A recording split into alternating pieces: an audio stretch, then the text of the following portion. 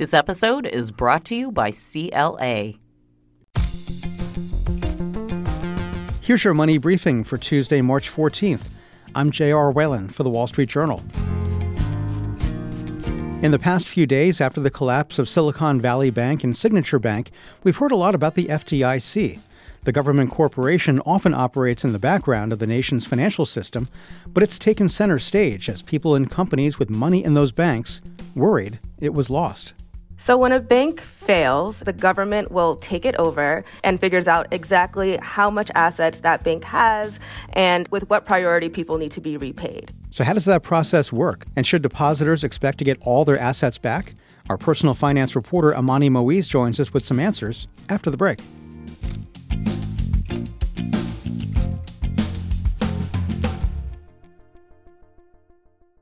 When it comes to planning for the future, taxes and wealth advisory tend to be viewed as two separate conversations, but some things are just better together. That's why at Clifton Larson Allen, they call it 12th.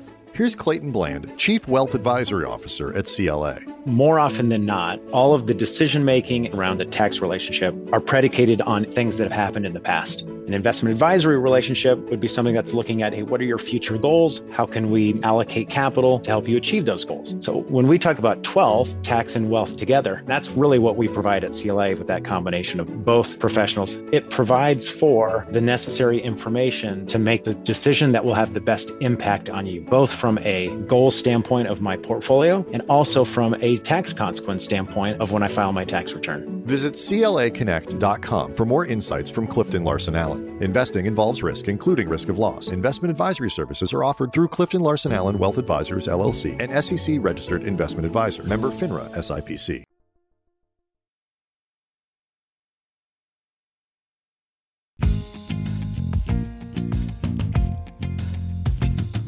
People with money tied up in Silicon Valley Bank and Signature Bank that failed over the weekend breathed a sigh of relief when the government announced that their cash holdings would be protected by the FDIC. So how does the FDIC work, and how would it protect you if you had cash at a bank that failed? Wall Street Journal personal finance reporter Amani Moise is here to explain. Amani, thank you for being with us. Happy to be here. So, Amani, we've heard a lot about the FDIC in the past few days, and a lot of people probably see signage for it when they go to their bank. What is the FDIC and what's its role? So FDIC stands for Federal Deposit Insurance Corporation, which was created in the 1930s after the Great Depression to restore public faith in the banking system after a lot of Americans lost their life savings in a series of bank failures. So essentially, it's the government guaranteeing that you're going to get your money back if a bank fails. All right. And how much of people's deposits are insured? So the standard insurance that comes with any bank is $250,000 per depositor per bank. And if you're a married couple with a joint account, then each individual owner gets another $250,000. So that joint account is covered for up to $500,000. All right. That's a good cushion for a lot of people who probably have a lot less than $250,000 in the bank. But what if your bank goes under, like we saw with Silicon Valley Bank and a few others?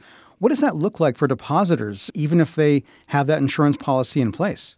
So when a bank fails, and really what that means is that a bank does not have enough money on hand to repay all of its obligations or give money back to depositors, what that means is that the government will take it over. And once the government determines that a bank has failed and takes it over, you can't touch your deposits until the government kind of finishes taking stock and figures out exactly how much assets that bank has and with what priority people need to be repaid. So once your bank fails, there is going to be a waiting period where you're trying to understand what the government is going to do.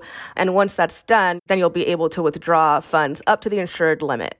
It's also important to understand what isn't covered by the FDIC. What that agency is really created for is to protect cash deposits. So if you have investments like stocks, bonds, those aren't typically covered by FDIC insurance. But if you have your money in a brokerage, that's very likely covered by another kind of insurance called SPIC, which stands for the Securities Investor Protection Corporation.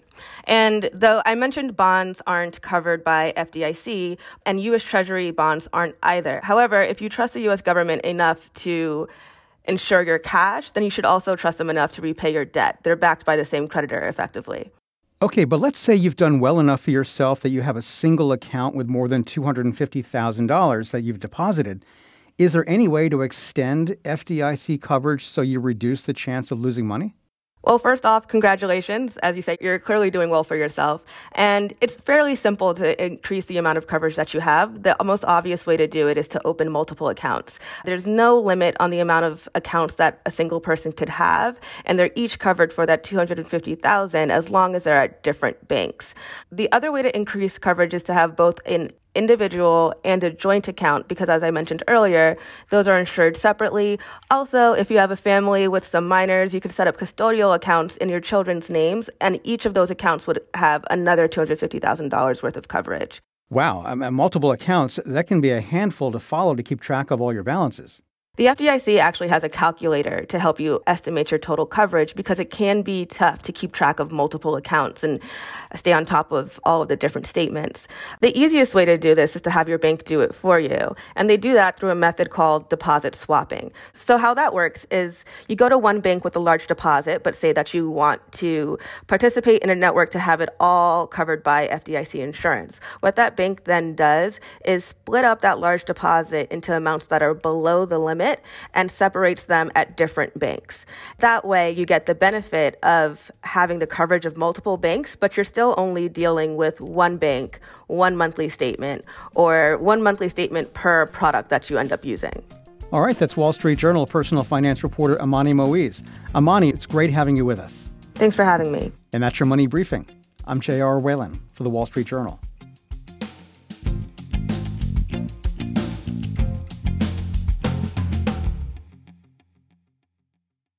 This episode is brought to you by CLA.